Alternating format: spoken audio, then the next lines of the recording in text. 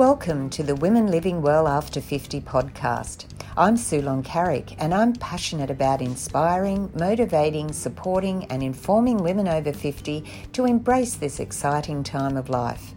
Health and wellness in mind, body and spirit are the foundations for living well, but there is so much more to a life well lived.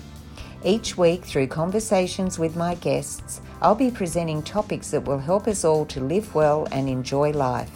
So join me as we discover new ways to become women living well after 50. Are you ready to start living? What are you waiting for? Let's get started. Welcome to the Women Living Well After 50 podcast. I'm Sulon Carrick and it's lovely to have you join me. Finding courage to change and follow your passion. That's the topic we're going to be discussing today. And my guest today is Joanne Tracy, an Australian author of contemporary women's fiction and cosy culinary mysteries, inspired by her travels, a love of baking, and her devotion to British cosy crime TV shows. Based on the Sunshine Coast in southeast Queensland, Jo is an unapologetic daydreamer, eternal optimist, and confirmed morning person. When she isn't writing, Jo loves baking, reading, long walks along the beach, posting her way too many photos of sunrises on Instagram, and dreaming of the next destination and the next story. Jo's life goals, apart from being a world-famous author, are to be an extra on Midsummer Murders and to cook her way through Nigella's books. Today, I'm going to be talking to Jo about finding the courage to change. Jo has recently made some changes in her life to follow her passion, and it takes courage to make changes, as we all know.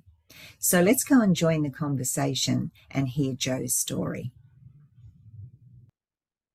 Welcome, Joanne Tracy, to the Women Living Well After 50 podcast. It's lovely to have you join me.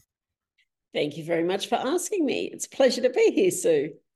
It is, and we are friends, which is great. So we're going to have a lovely conversation today, as well as hopefully giving out some messages to other women about finding courage to change and to follow our passion, because it's not an easy thing to do. There's lots of things involved, and especially up here in our head, you know, the little voice that's saying, oh, I don't think you can do this, or should I do this, or whatever. So you've recently gone through some changes and you are following your passion full time now. So I'm excited to talk to you about that and, you know, how you felt and what you are doing. So I want to start off first by asking you, as an author, we're going back before your changes here. As an author, how tough was it to have a full-time job and still follow your passion for writing? Because that really is what you wanted to do. It's actually an interesting question, that one, because on the surface it sounds really tough. And I think looking back, it should have been really tough, and it was really tough. But the point was I wanted to do it. So there was no perfect time to do it. So if that meant that I was writing when Sarah was still at school, I remember writing beside the pool while she was doing squad swimming before or after work. I remember writing at lunch hours when I was in the office. I remember writing in the school staff room when she was having maths tuition after school. I remember doing all of that, writing in airports, anywhere that I possibly could, just because it was what I wanted to do. It was not I need to take some time out to do this. It was just, I want to do it. So that's really what I did. I know some people would say to me, oh, you know, you get through so much and you're so busy and all the rest of it, but that didn't really matter so much, as in I knew there were things I had to do with a day job.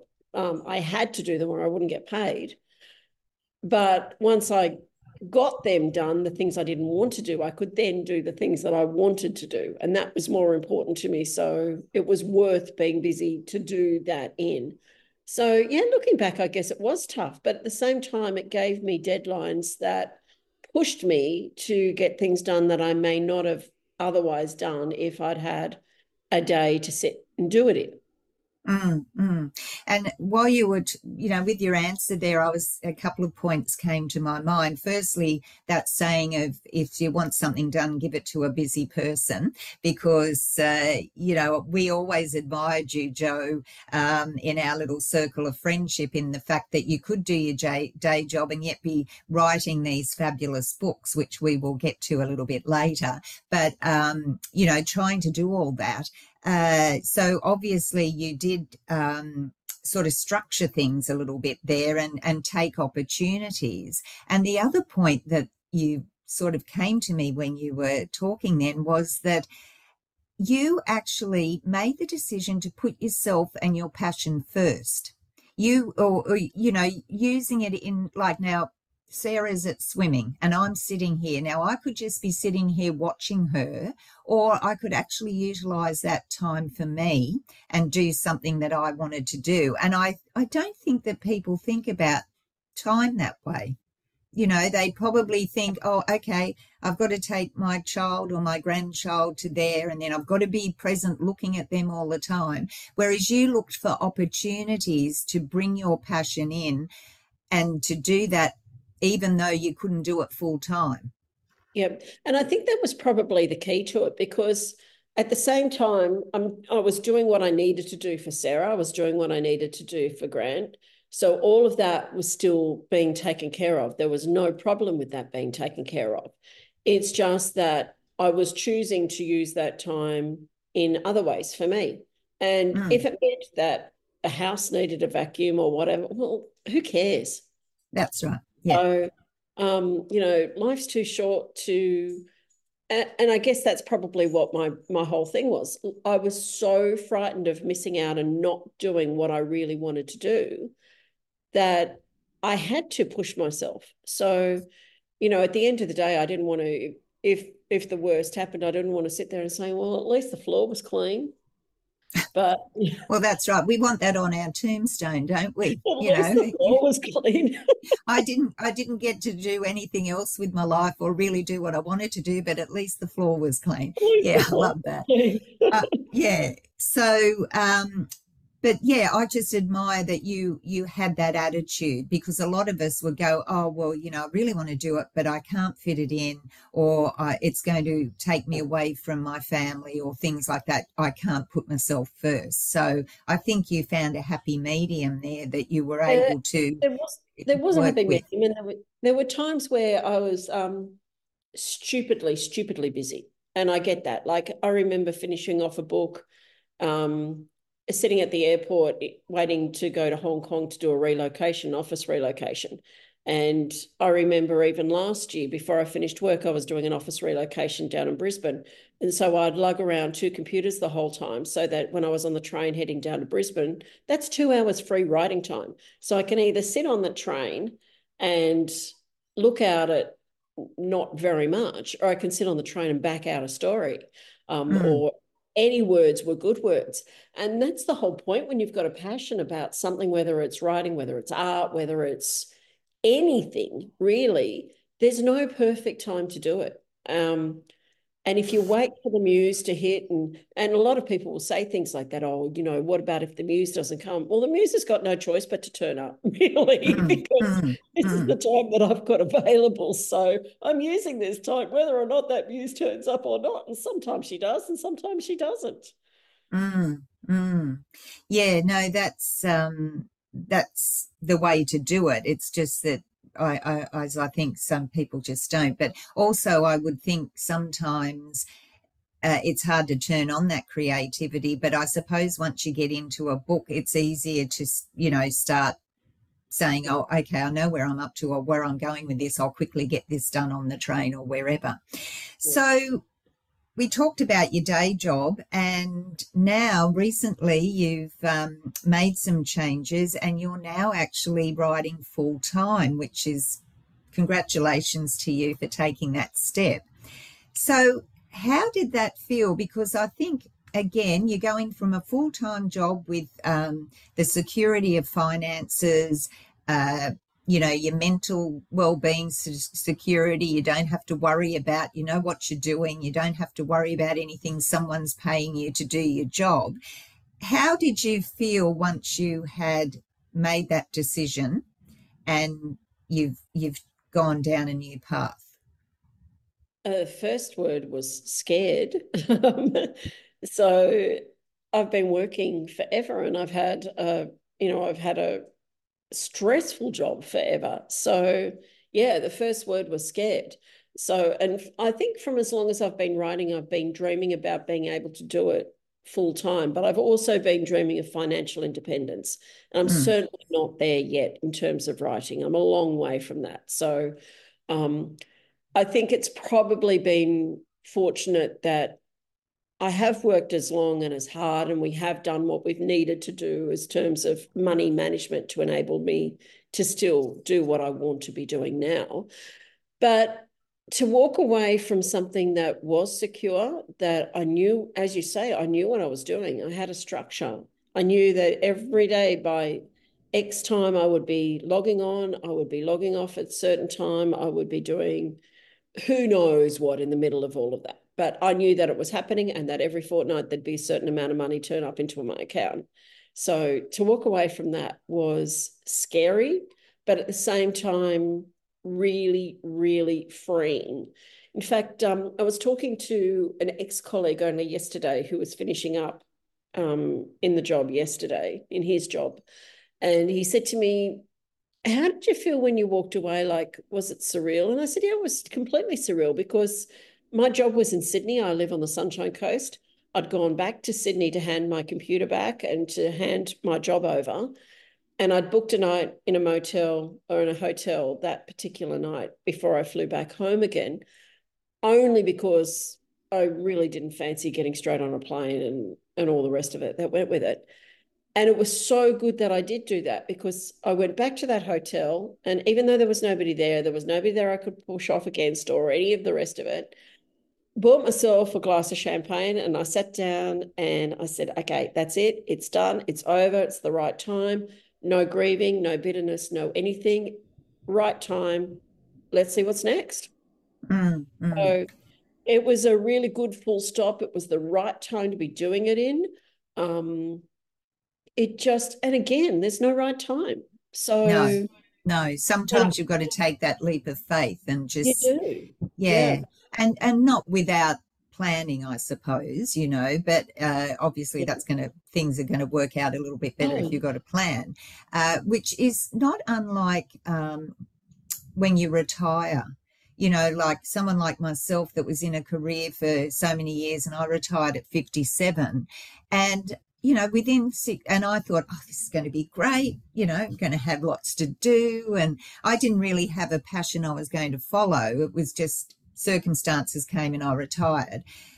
And within 6 months, I was thinking, oh, what am I going to do for the rest of my life? So that's, when I started to think about it. But I think having that plan in place before, or an idea of what you want to do, makes it that little bit easier. Because I did want to ask you, you were talking about how your days were structured. And, we get up, we go to work, or we go online, we have that structure when we're in a working environment, or even at home, if you're looking after family or whatever, you've got a structure in place. When you finished your job, you had all this time. How did that affect you, and how did you get into some sort of a routine to structure this new life that you have? that is a good question. I'm not a structured person by nature. So it's definitely a learned behavior for me. And yet you were a wonderful project manager, which And needs that's to be organized yeah, and structured. it's absolutely learned behavior. It really does show that, yeah, it is totally learned behavior, because when I write, I'm a pantser. I fly by the seat of my pants. Um, but I can't live life like that. We No. need boundaries and we need some structures. So we thankfully I'd booked a holiday for as soon as I finished work. So we went to Vietnam for a couple of weeks, and that allowed me to decompress.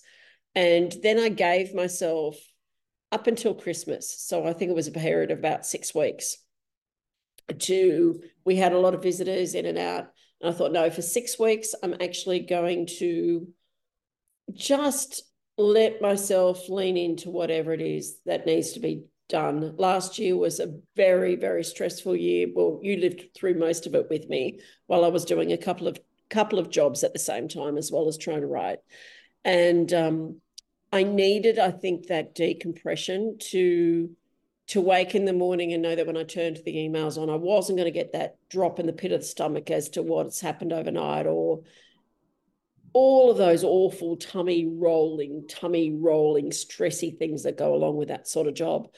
But what I've done since is I've actually started working my author day job as a day job. So I'm logging on I'm keeping to exactly the same routine that I had when I was at work. So get up at 4:30, we go for a walk at 5 o'clock, back by 6:30, at my desk by 8, work through to 12, and have a break for lunch, and then continue for another few hours in the afternoon.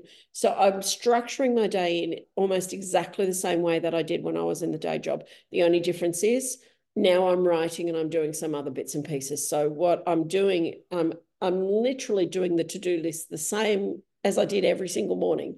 So what am I doing today? So this morning I've got this time booked in with you. After that, I'll be sitting down and I'll write for 3 hours. Then I know this afternoon I've got scheduled in, there's a little online tutorial that I found about digital art for marketing purposes. So I'll sit down and I'll do that for an hour. So I'm trying to spend my afternoons doing some of those educational type of things because I'm really bad at marketing and I need to learn how to be better at it. So that's the way that I'm structuring my day. Work for a certain amount of time, and as I get closer to deadlines, sometimes that's a bit longer. Sometimes I might need to write for 5 hours to get those words out for the day. But that's how I'm structuring it, exactly the same as I did in a day job. So, and that's the biggest challenge I found, people's attitude to this new, I'm calling it a new job, to my new role, as opposed to, how's retirement going, Joe? Well, actually, I'm not retired. Or, hey, I thought we might go have lunch on Tuesday. Are you free for lunch on Tuesday? Well, actually, no, I'm not. I'm working. Yeah, but you're not really working, are you? Well, I thought I am, you know? And that's something that I have to learn not to apologize for. And that's something that I have to learn to put my foot down and be a little firmer about, just in terms of, this is my job now. This is the way I structure my day now. And I have to have it structured or I will do nothing because I know exactly what I am like. And that was something I was going to ask you about, how you know, sort of react to those, I call them naysayers, but people who just think you're writing, oh, how's your hobby going, when it's actually your career.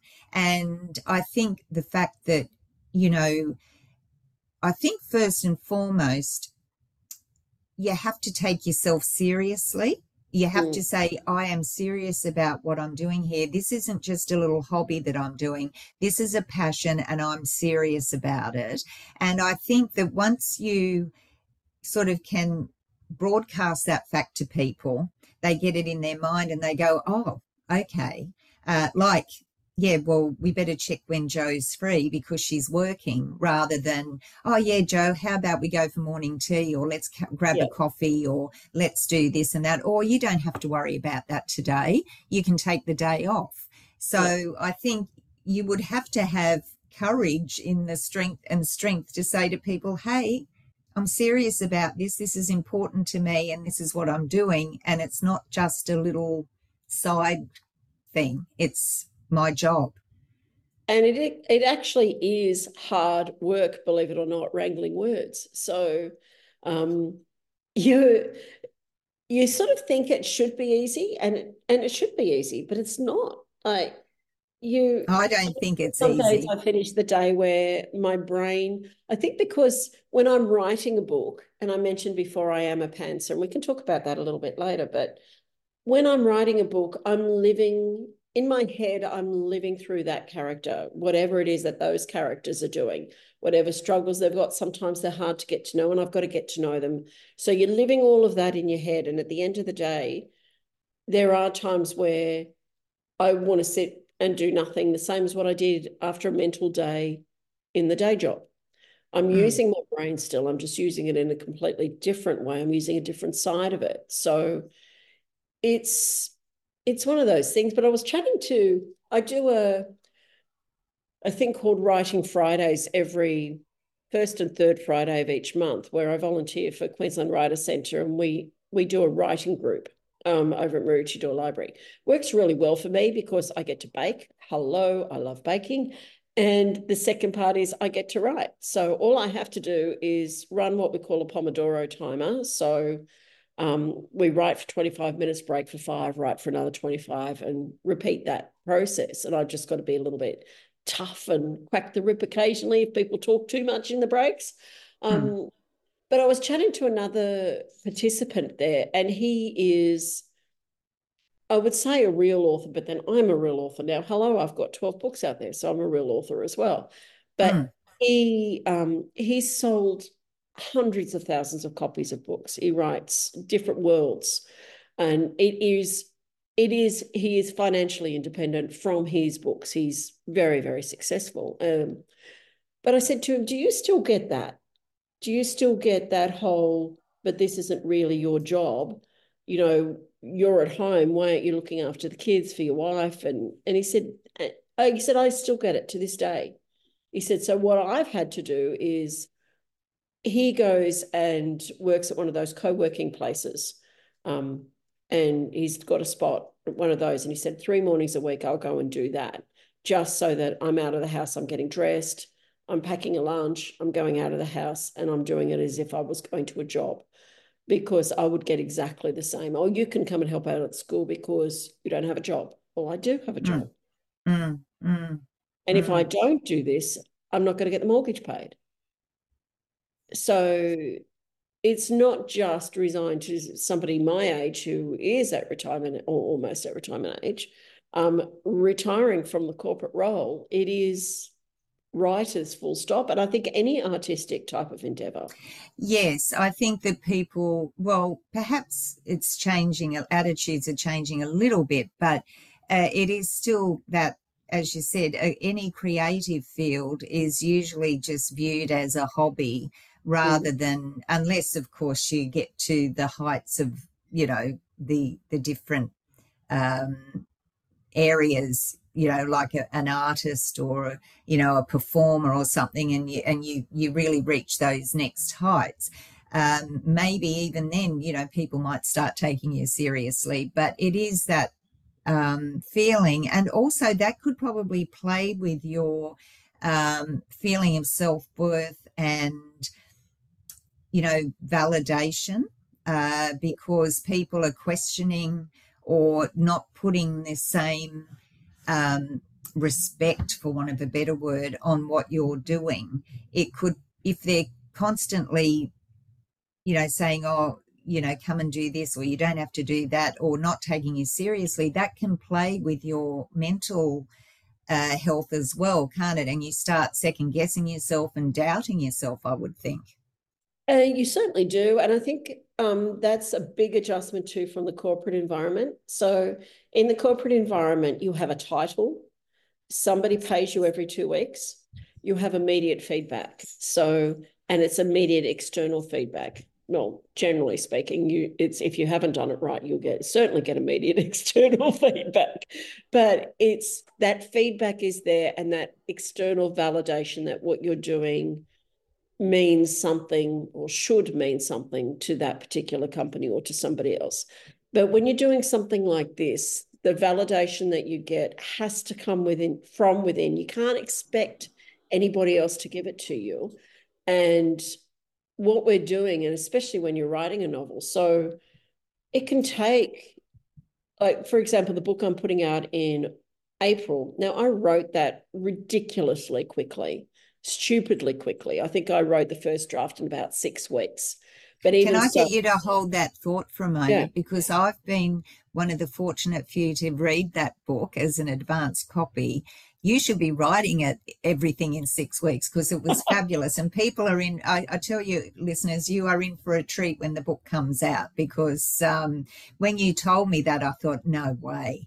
And then I thought, well, there's your answer, Jo. Write every book in 6 weeks. well, thank you very much. And you've just given me some validation as well, which otherwise I would have to wait until it gets published for that. And that's probably the point. You're writing in isolation and you're working in isolation with no validation from anybody else until that book comes out or until it goes through the editing process at the earliest. So you have to rely on your own.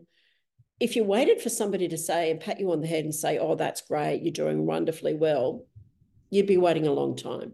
So you have to rely on your own, I guess, resilience to a degree. And the validation you're getting is from your own work. And you have to do that or find other ways to get an immediate feedback. So, and that's one of the reasons that I do bake as well. It's one of the reasons I've always done that, aside from the fact that it relaxes me, the whole measuring and weighing and planning and methodical work relaxes me and quietens my brain. You're getting an immediate result, which is something that I don't normally get in my work. Yeah. But that's what I've sort of found. You can't rely on other people to do that for you. You've got to find something within yourself or a hobby, I call it another hobby, or an interest or something from within yourself, whether it's going for a run, going for a walk, having a swim, baking something, doing something that gives you that feeling of validation that you're not getting from being in a role with somebody else giving it to you.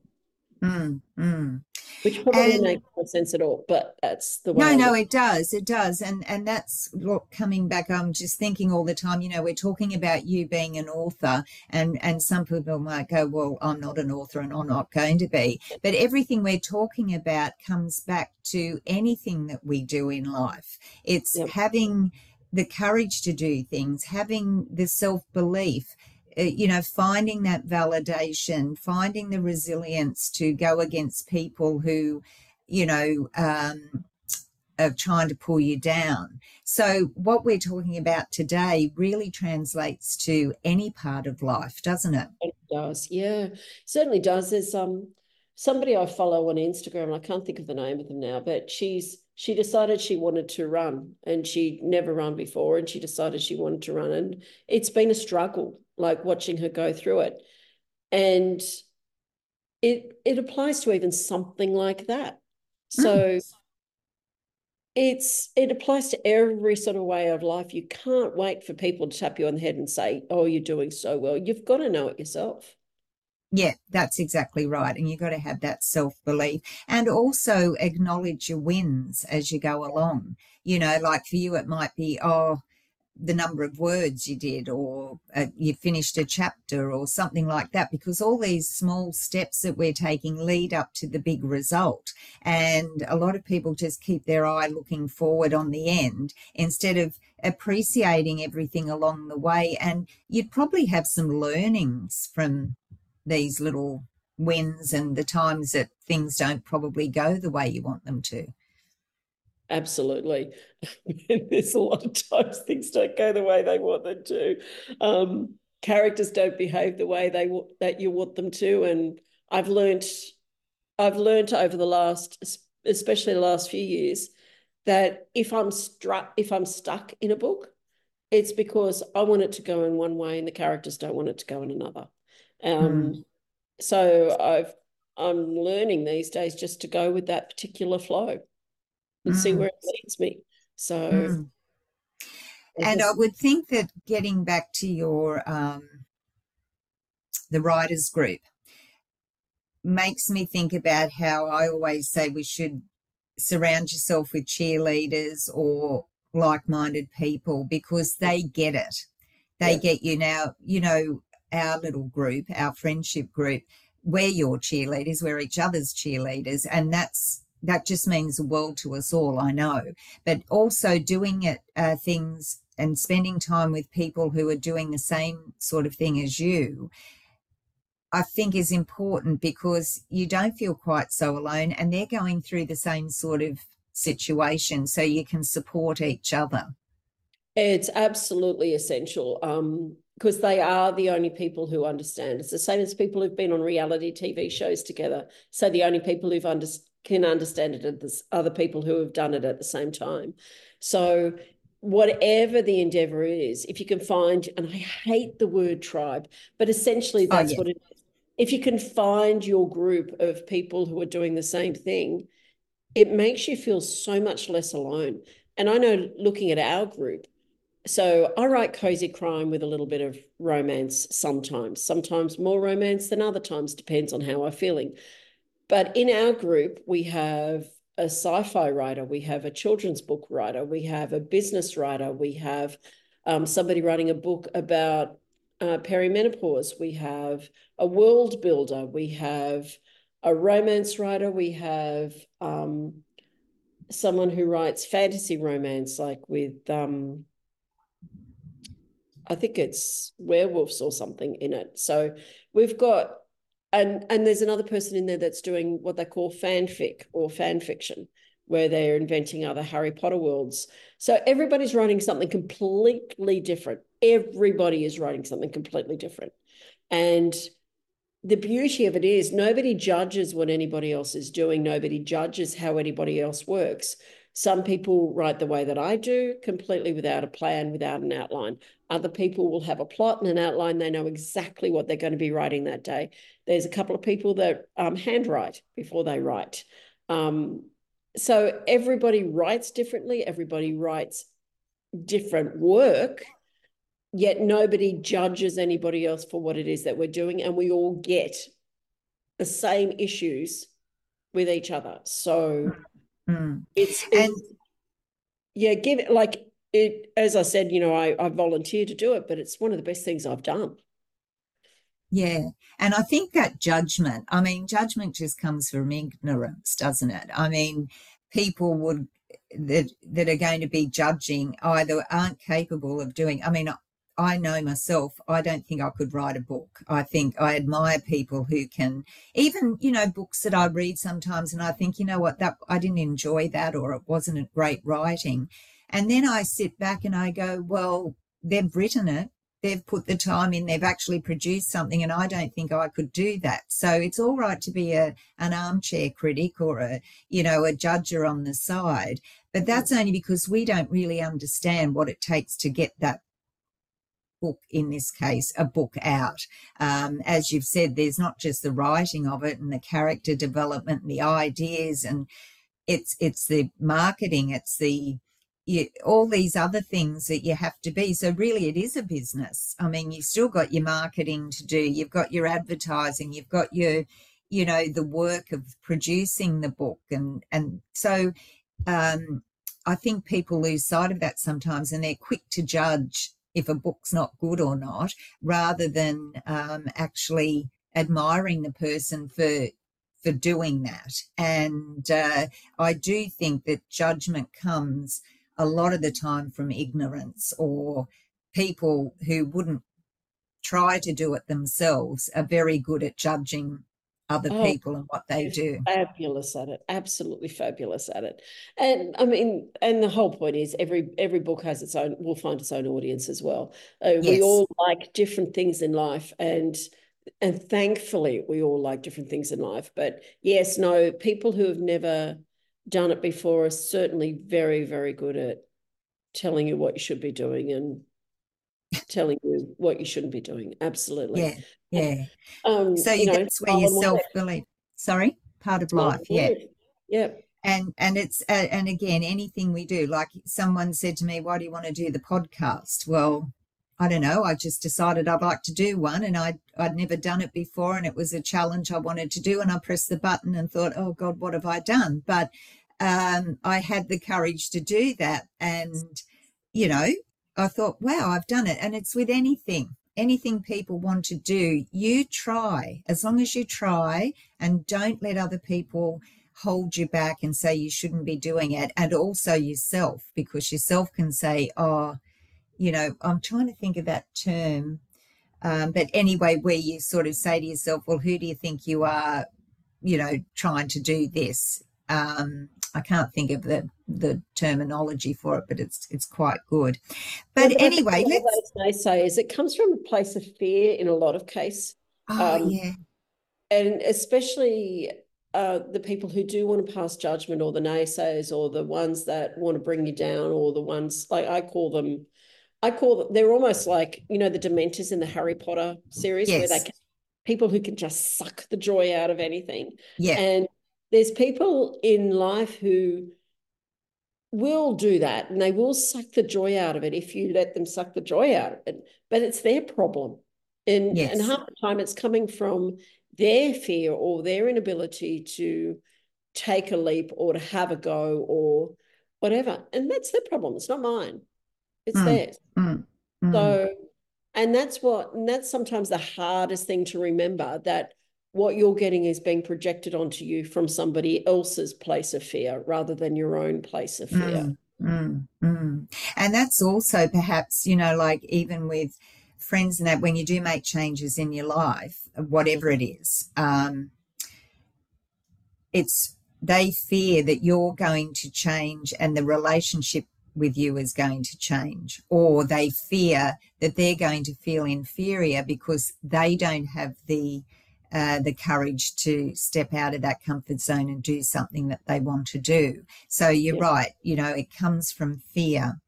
But look, you know, we're having a lovely conversation here, and I do want to talk about your books before we sort of start wrapping up. Got a little bit of time, but so you talk about writing about cozy crime and romance, and how many books did you say you've written? There's 12 out there. Yep.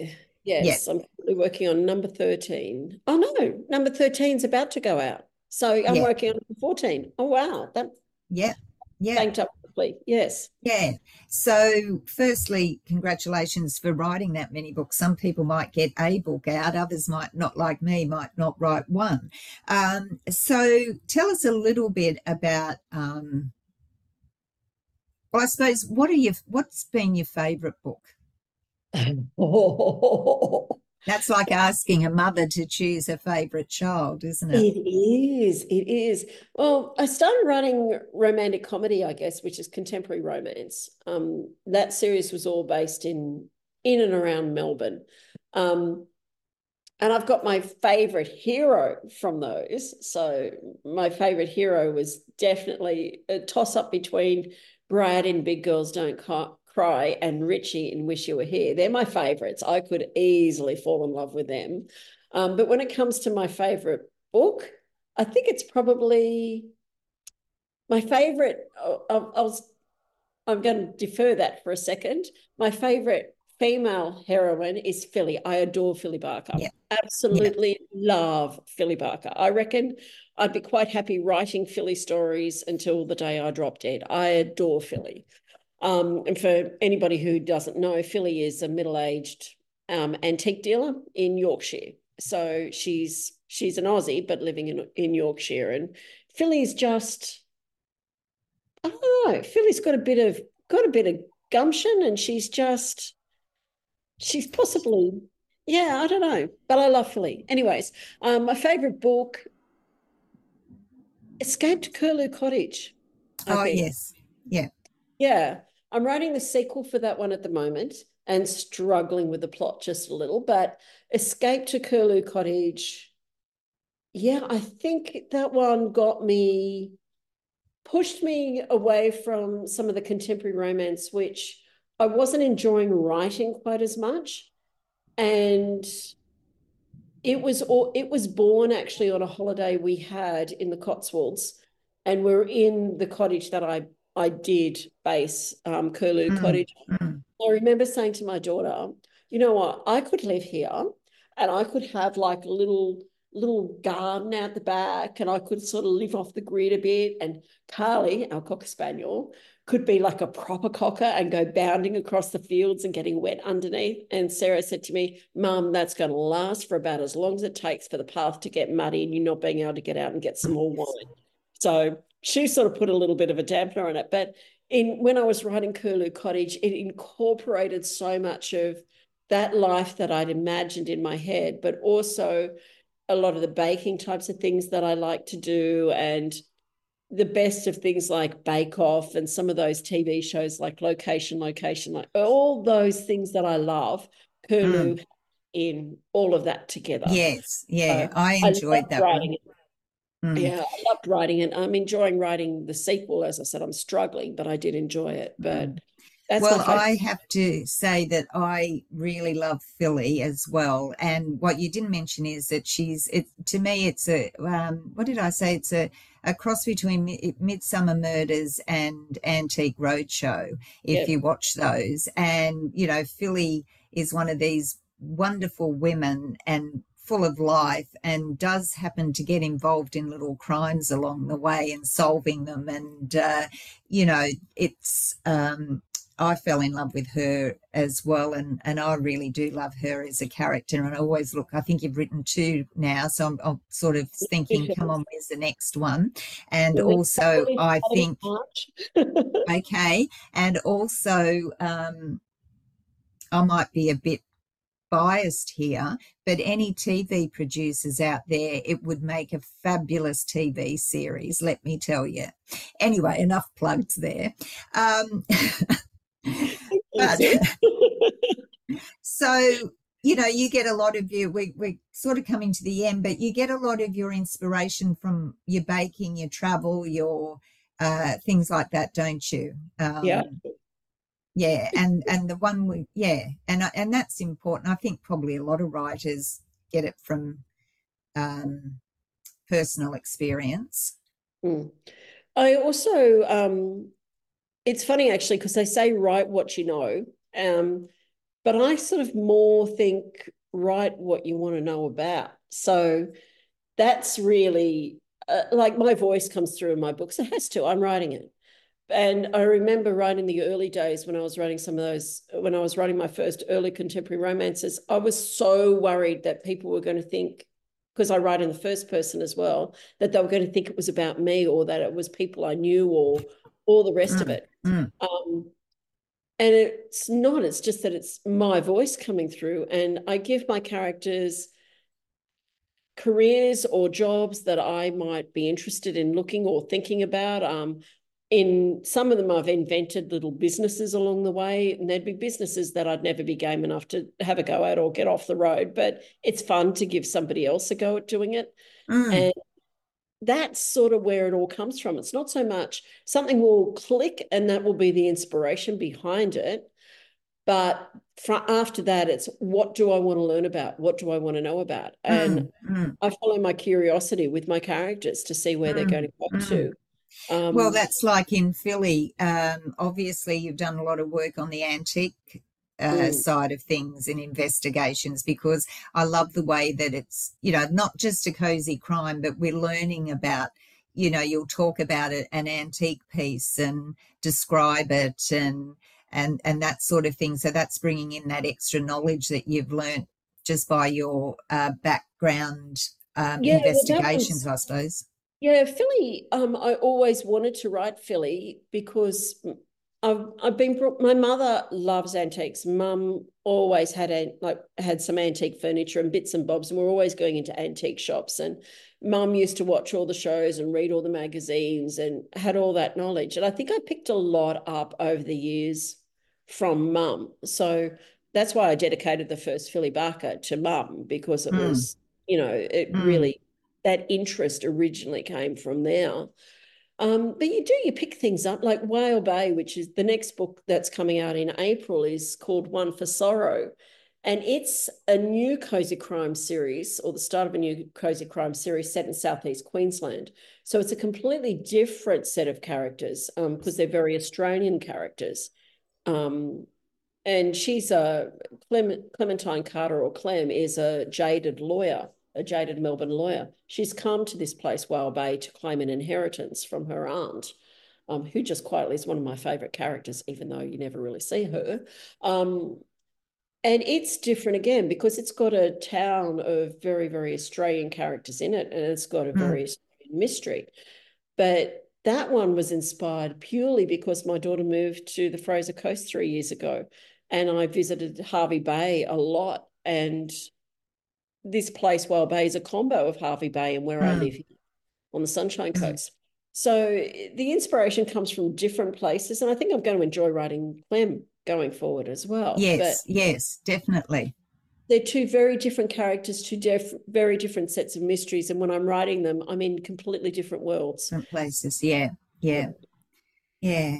Well, look, it's been lovely chatting to you today, and I could keep chatting with you for another hour, or longer. But I just want to ask you two quick questions before you go. Now, what advice would you give to those who, they may not be authors, but they've got a dream or a passion and they want to follow it? What advice would you give them? Find a way to make it happen. Well, that's simple. But that's it. And if it is writing that you want to do, it might be a memoir, it might be journal, it might be the start of a book. Write what's in your head and get it out. Even if it's just, if you think about it, if you write 1,000 words a day, which is really only about 3 foolscap pages, it's not that much. By the end of 2 months, you've got a first draft of a book. And you can sort of work around with that. So you start little, but you just start. Yes, that's the key, isn't it? Just get started. And if you really want it badly enough, you will make it happen and you'll find the time to do it. So, okay, my last question to you, and I've had a lot of questions for you today, but the last one is one that, you know, I always finish the podcast with, and that is, what does being a woman living well mean to you? It means use it or lose it. Essentially, it is, for me, it's all about moving, whether it's moving physically, moving mentally. It is about moving and following your curiosity.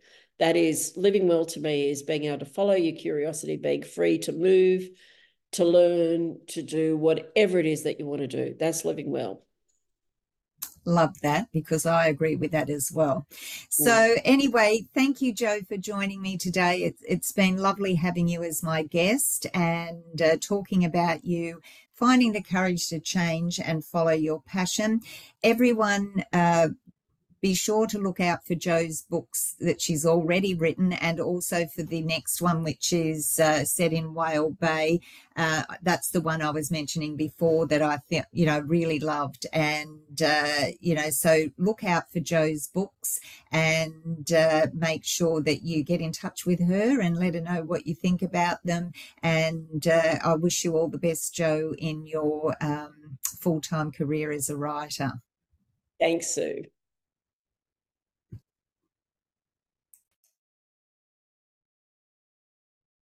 Well, I thoroughly enjoyed that chat with Jo, and not only because she's a friend, I thought that she had some really good, wise information and tips for everyday life in finding courage to change and to follow your passion no matter what it is.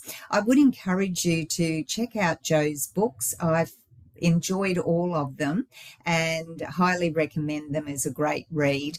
And so I'm putting all her links in the show notes. So have you got something that you would really like to do? You know you want to do it, but you might be a bit scared. Just do it. What did Jo say? Find a way to make it happen. That's it for this episode. I hope you've enjoyed the chat that we've had with Jo today, and I'll see you next time. But until then, remember to live well, enjoy life, and most of all, be a woman living life your way. Bye for now.